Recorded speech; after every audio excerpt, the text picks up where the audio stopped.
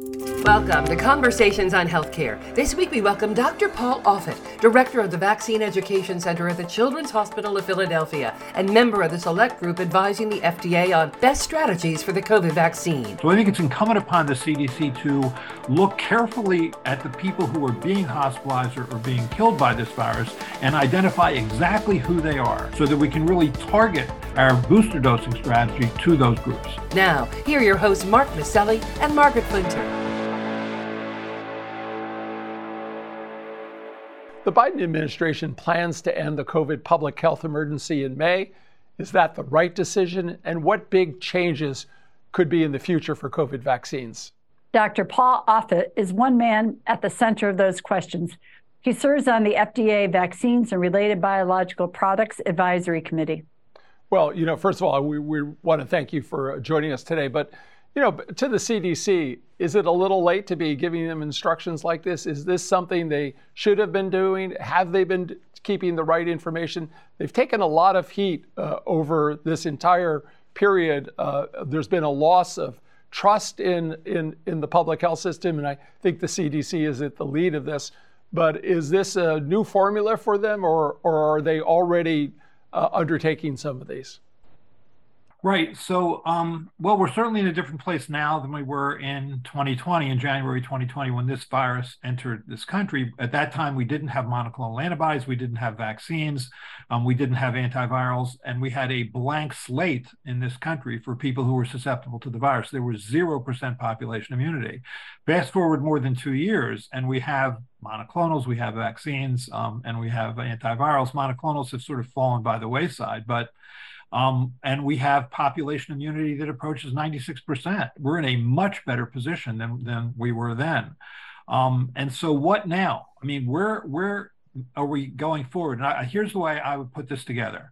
I think it is fair to assume this virus is going to be with us for decades, if not longer. I mean, the two strains of human coronavirus that were first identified in the 1960s probably entered the human population in the late 1700s and the late 1800s. Flu has been with us since the mid-1300s.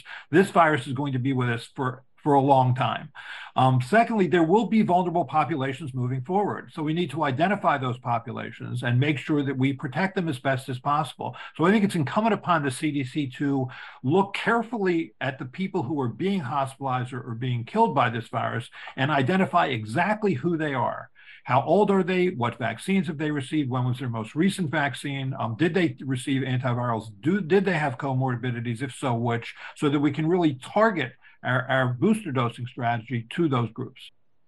I think the hardest thing has been separating those who were admitted with COVID versus for COVID. I mean, for example, at our hospital, any child who comes into the emergency department that is then admitted to the hospital for whatever reason will be tested to see whether or not they have COVID.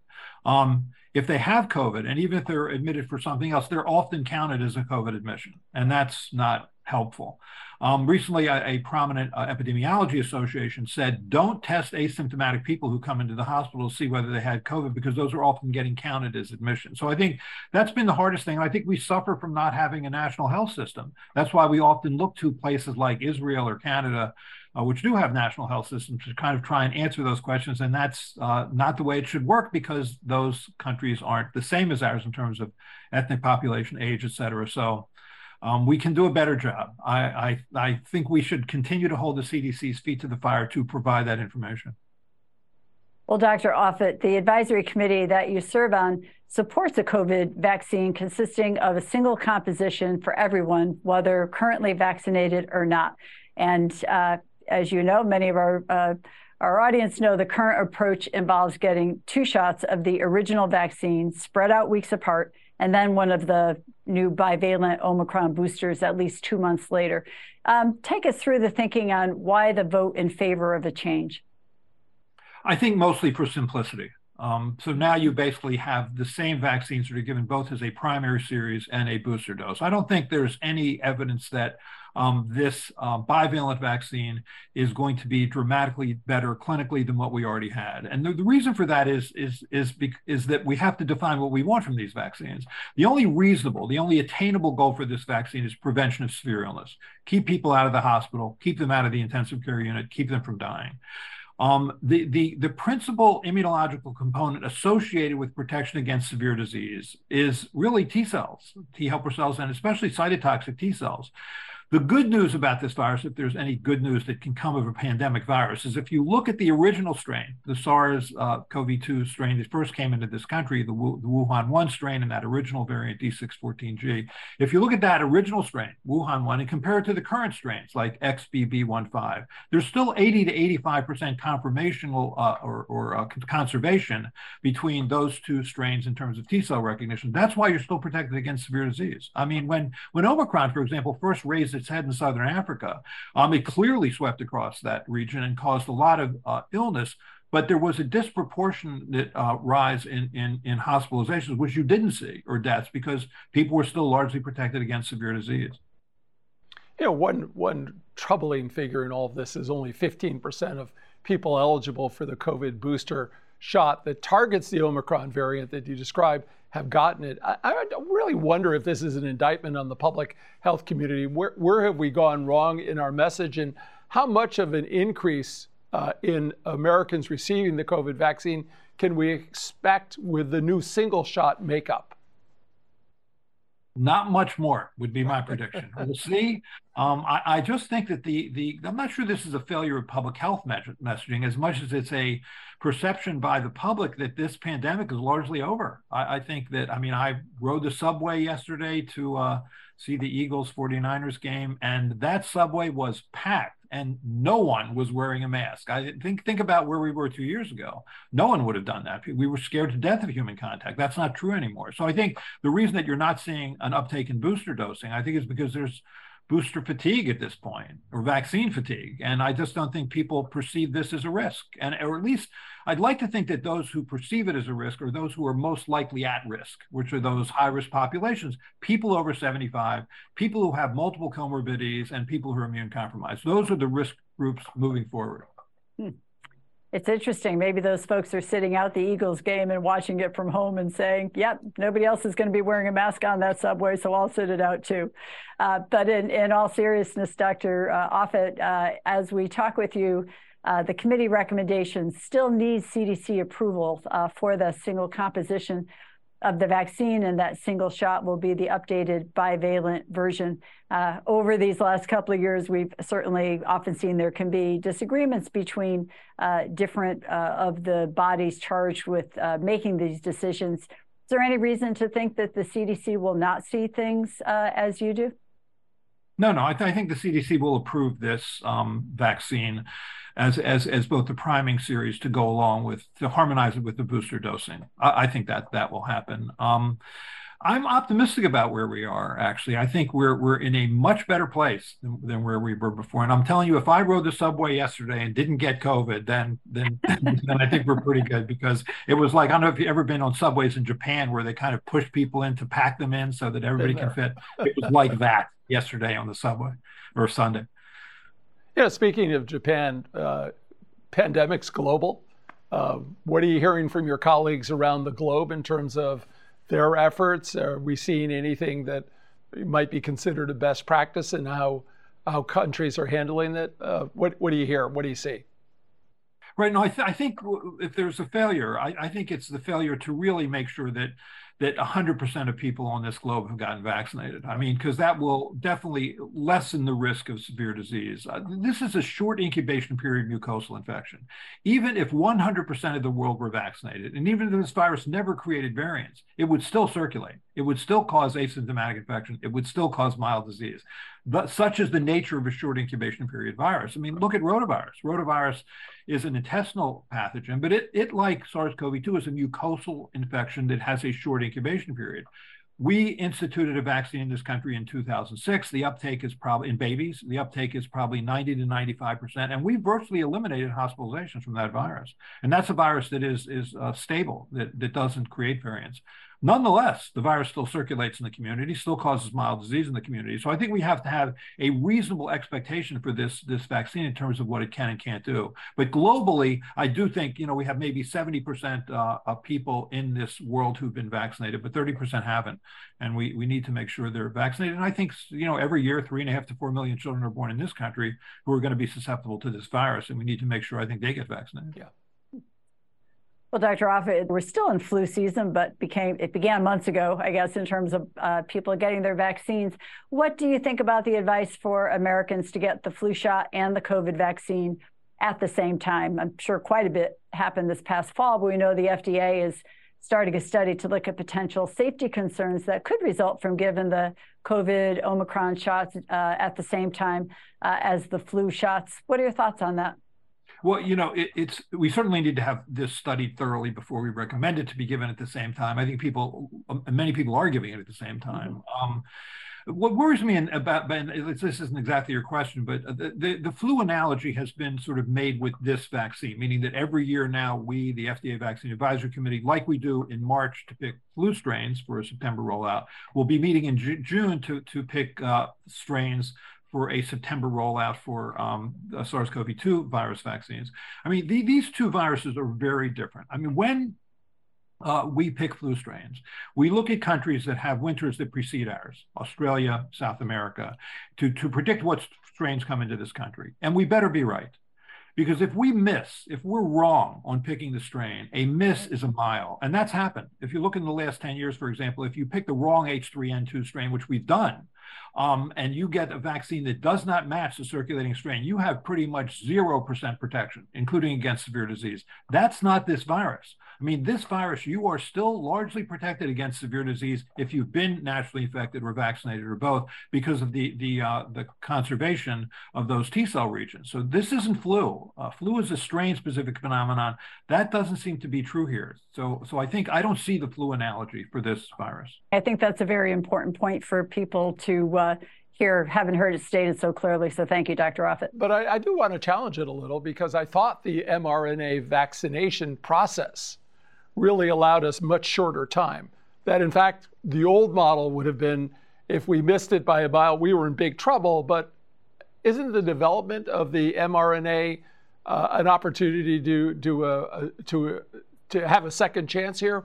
Or is it still so clunky and cumbersome that we can't make mid-course correction? I thought this was one of the advantages of seeing the new process that got developed. You're right. I mean, the mRNA process is quicker, I think, than say the flu vaccine process. And the flu vaccine, remember, there's a variety of different flu vaccines. There's, the sort of inactivated vaccine, which is enhanced for hemagglutinin neuraminidase. There's flu block. There's high dose vaccines. There's squalene adjuvanted vaccines. There's a variety of different flu vaccines. But look how hard it is to pick strains. I mean, so for example, in January, February, when Omicron BA.1 rolled into the United States, both companies, Moderna and Pfizer, made a BA.1 bivalent vaccine. We, the FDA Vaccine Advisory Committee, sat down in June 28 to consider the data from that bivalent BA.1 containing vaccine, which the other part of that was the Wuhan 1 strain. Well, by the time we sat down, BA.1 was gone. So the thing was, okay, well, let's make a BA.4, BA.5 containing vaccine and move forward with that.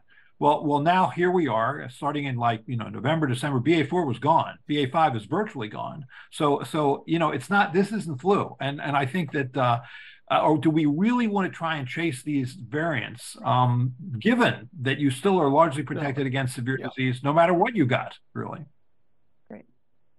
Well, Dr. Offit, pivoting just a little bit, you're an author of a new research article in JAMA Pediatrics with a headline, COVID-19 Vaccines in Young Children, Reassuring Evidence for Parents, which I think will be reassuring just that you have that headline. But tell us, what was the basis for your being able to offer reassuring evidence? And maybe specifically, since parents heard so much about myocarditis as a possible complication of the vaccine, what did you find?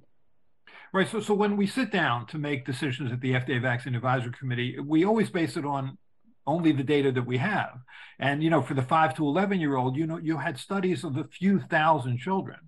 but then you've made a recommendation for millions and millions of children. So you don't know whether or not that few thousand children ends up being predictive of what happens in a larger group. With this Watanabe study done that was published in JAMA Pediatrics, is it looked at millions of children who've received this vaccine. And so there were two things that were reassuring there. One is we didn't know whether this vaccine would prevent this multisystem inflammatory disease of children, this post-infectious inflammatory disease, but it appears to, according to these data. And also, you didn't really know the incidence of myocarditis. You knew that it was highest in that 16 to 17-year-old male, primarily within a few days of that second dose, as high as 1 in 6,600. But you didn't know for the 5 to 11-year-old, and you were worried because you knew that for that younger male, it was higher than it was, say, for an older male. So what happens when you get younger and younger? Well, the answer here was it was about the incidence was like 1 per 500,000, which is extraordinarily rare and roughly in the same category for your chance of being struck by lightning every year in the United States. I want to ask about President Biden and his declaration, or at least the administration has let the public know that they plan to end the public health emergency, hopefully in May, though there's some battling going on for extending that. But what are your thoughts? Are we past this point now where we can move on from the public health emergency? And what do you worry about if the May date holds? Right, we should probably never make predictions about this virus because you're always wrong. But I'll try anyway. Go ahead. I think my prediction is that this virus is going to enter the pantheon of winter respiratory viruses, which also cause severe suffering and hospitalizations and death. I mean, 2 years before SARS-CoV-2 entered this country, which was in January 2020, influenza caused 800,000 hospitalizations and 60,000 deaths. I mean, RSV typically kills between 6,000 to 10,000 elderly Americans every year.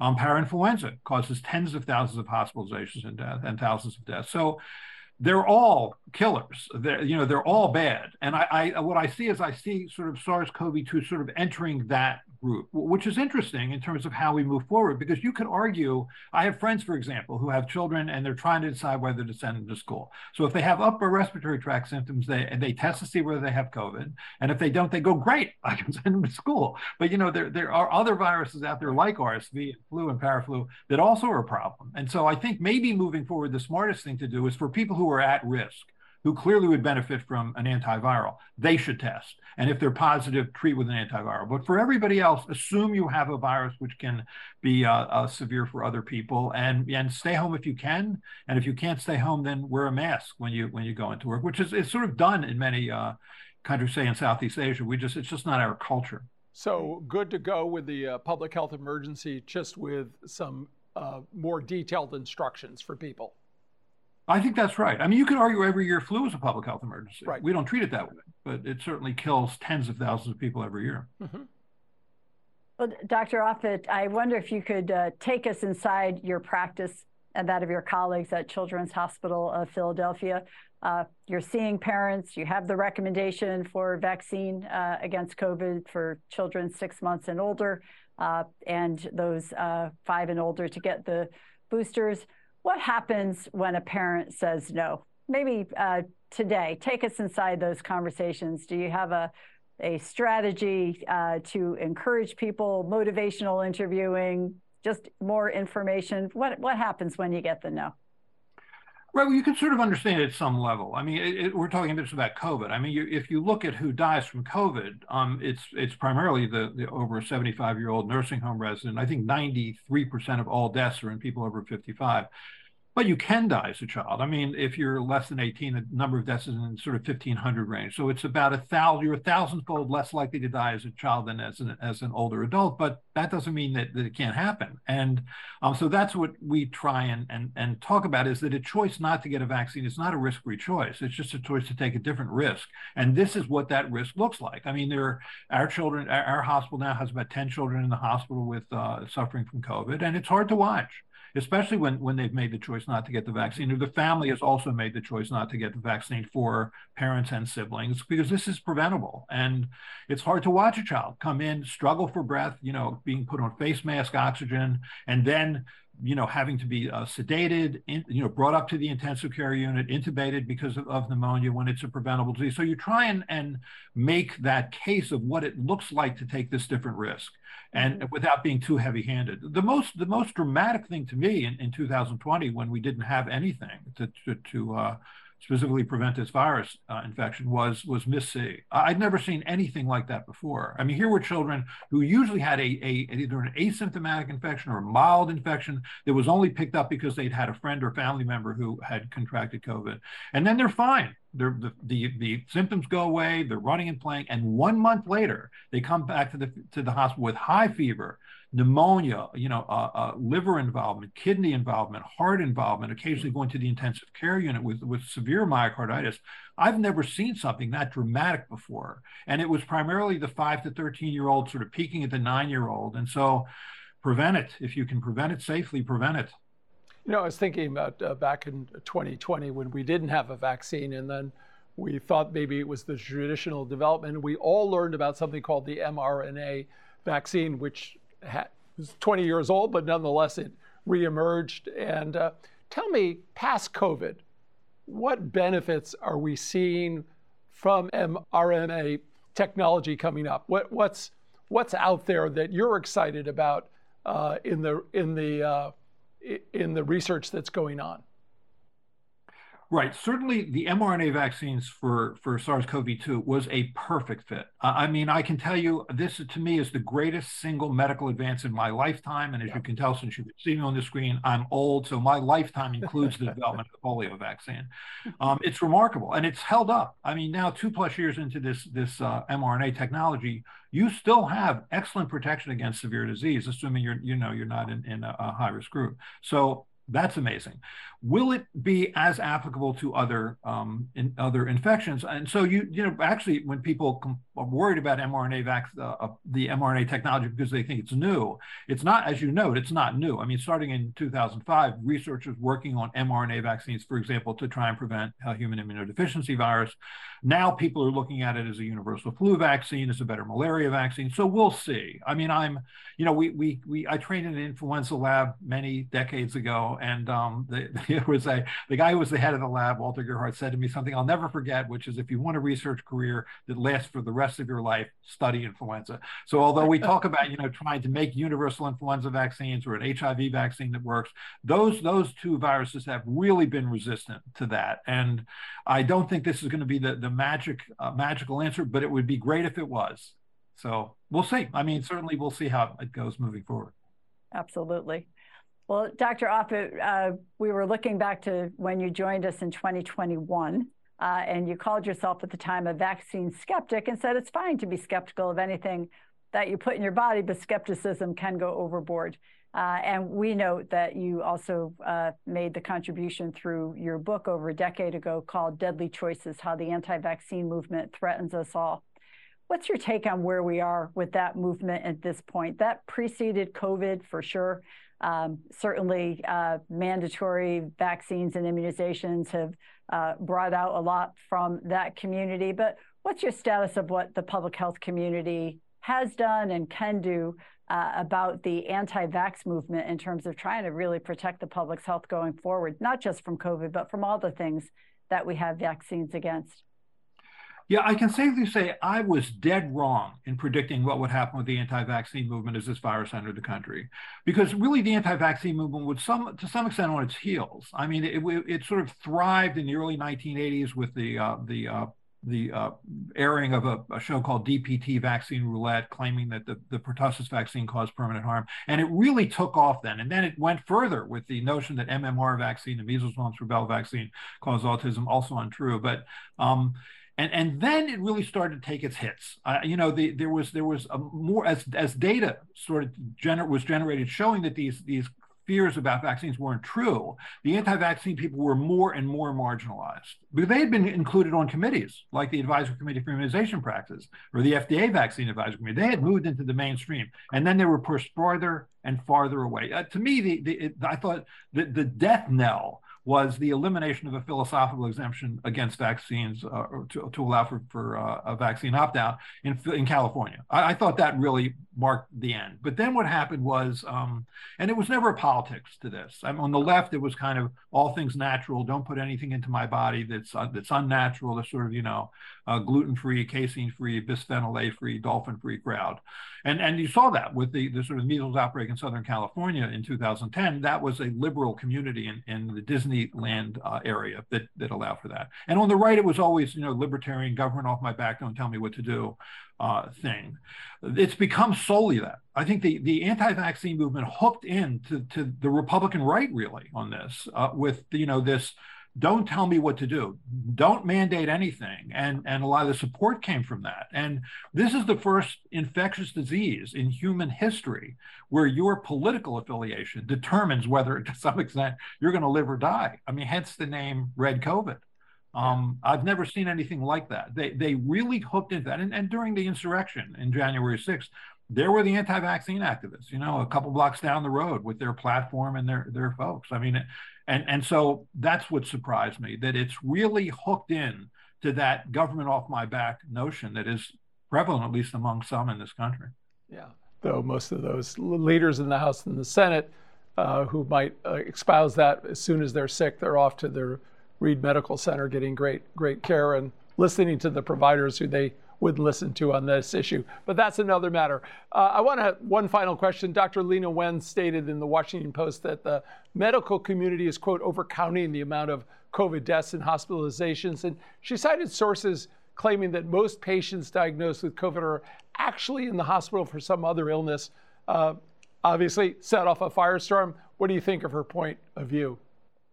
Yeah, so the only data I've really seen on this, at least in published form, was a study by Klann, K-L-A-N-N, out of Massachusetts General Hospital, where what that group did was they evaluated medical records. They went through medical records one by one to try and answer the question, if they were diagnosed with COVID, were they receiving steroids like dexamethasone? Were they receiving supplemental oxygen for their pneumonia? And they found that roughly 26% of those case reports, and they were looking at in Massachusetts, Pennsylvania, and Illinois, that they were misclassified as being admitted for COVID, and it could vary anywhere from 0% to 75%. So I think there is some element of that. It's unclear to me how common that is. I mean, now you've had sort of pushback on the other side saying, if anything, COVID hospitalizations and deaths are underrated. But it's really hard to evaluate in some ways, because let's suppose you have a severe heart disease or a lung disease, and then COVID sort of puts you over the top. Right. Is that a COVID death? I mean, much in the same way that flu did that or RSV did that, and so it's defining that has been difficult. But I guess just looking at what goes on in our hospital, I can tell you things are a lot better from where they were. And that's the good news. Dr. Offit, we know you and the committee will meet again in a few months to select a strain for the vaccines that will be rolled out this fall, and we hope that you will join us again once that decision is made. Thank you for being with us today. And to our audience, you can learn more about Conversations on Healthcare and can sign up for our updates at chcradio.com. Dr. Offit, thank you so much again. My pleasure. I'm Mark Masselli. And I'm Margaret Flinter. Peace and health. Conversations on Healthcare is recorded in the Knowledge and Technology Center studios in Middletown, Connecticut, and is brought to you by the Community Health Center, now celebrating 50 years of providing quality care to the underserved, where healthcare is a right, not a privilege. CHC1.com and CHCRadio.com.